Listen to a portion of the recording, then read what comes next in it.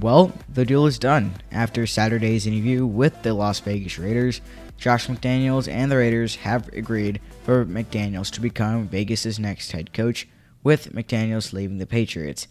And just like that, yesterday's podcast is now relevant. The Patriots without Josh McDaniels is going to look very different in comparison to the past couple of years.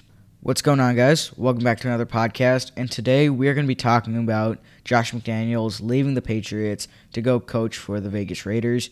Now, personally, I think that this situation is very much a lose situation for both teams. I mean, for the Raiders, this is ultimately a lose signing, and it has nothing to do with McDaniels himself.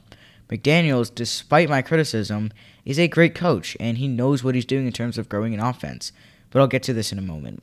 This is also a sort of kind of lose situation for the Patriots because they are now losing a longtime coordinator, but at the same time, they also are getting a fresh start with a new coordinator that could implement new strategies that could include all aspects of the offense. More on that later as well, but for now, we should probably talk about the Raiders side of things. Along with McDaniels, the Raiders are also hiring Patriots Director of Player Personnel, Dave Ziegler, as their GM.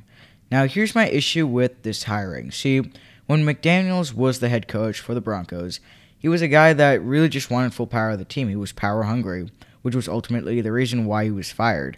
And now he's going to an organization, the Raiders, that have known to be inconsistent and unpredictable. He's choosing a team that has a selfish and hasty owner. He's choosing a team that has to go against Patrick Mahomes and Justin Herbert 2 times a year, and potentially even Aaron Rodgers. This is probably the worst spot that he could have chosen. But I mean, with the lack of opportunities, or the rather decrease in coaching options that he had, I think that once he got the call from the Raiders, I don't think that he would have declined. I mean, considering that he wasn't likely going to be getting a better opportunity this year, I mean, why not now? But where he chose to go was just an awful decision. Now, let me add this. I'm not saying that Josh McDaniels is doomed. It just comes down to how the team progresses and if they can become a perennial playoff contender with guys like Derek Carr, Darren Waller, Josh Jacobs, and Hunter Renfrow.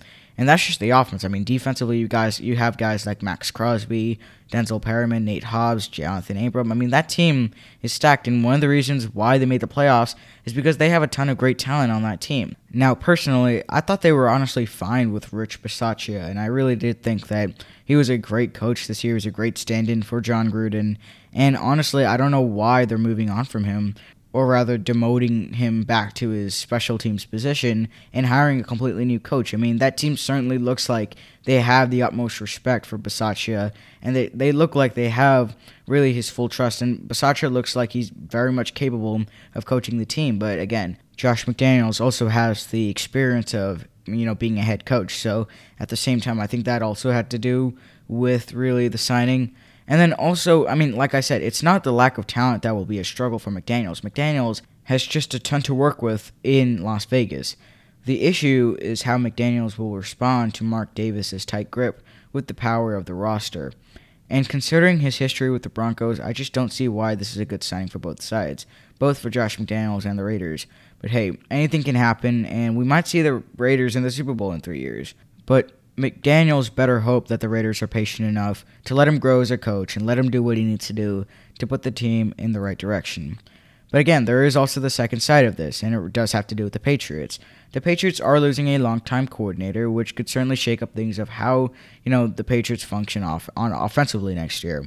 See, the Patriots are heading into their second year with Mac Jones at the helm, which means both the organization and the fans are expecting a step up in performance. See, I gave McDaniels a lot of flack last year because of his play calling, and rightly so.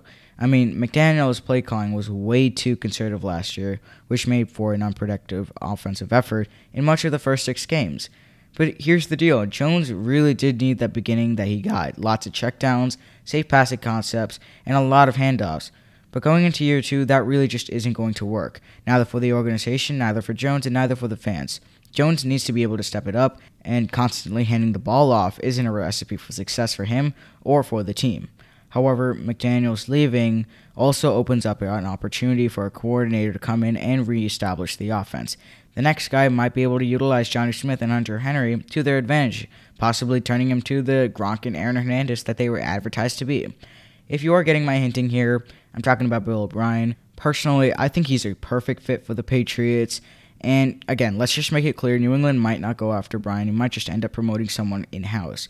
But if they do go after Brian, boy, would it be a good hire. And I've talked about this in the previous podcast, which I'll link into the podcast description. But, overall, just to summarize it, Bill O'Brien, one, has coached the Patriots, so it's not like he's a fresh coordinator. But two, he has the relationship with Bill Belichick. And so, really, if New England wants to step it up offensively and really become a threat in the AFC, then hiring a guy like Bill O'Brien, who already has some great offensive expertise, would certainly help. But in the end, I am very happy for McDaniels. This is likely the last chance that he'll get at a head coaching gig, so I'm hoping he does succeed. And also keep in mind that the Patriots are playing the Raiders next year, so we are going to be able to see a reunion game. He's a great coach, and I'm just hoping he's going to be a good enough leader to impress the unpredictable Mark Davis. Thank you guys so much for listening to this episode.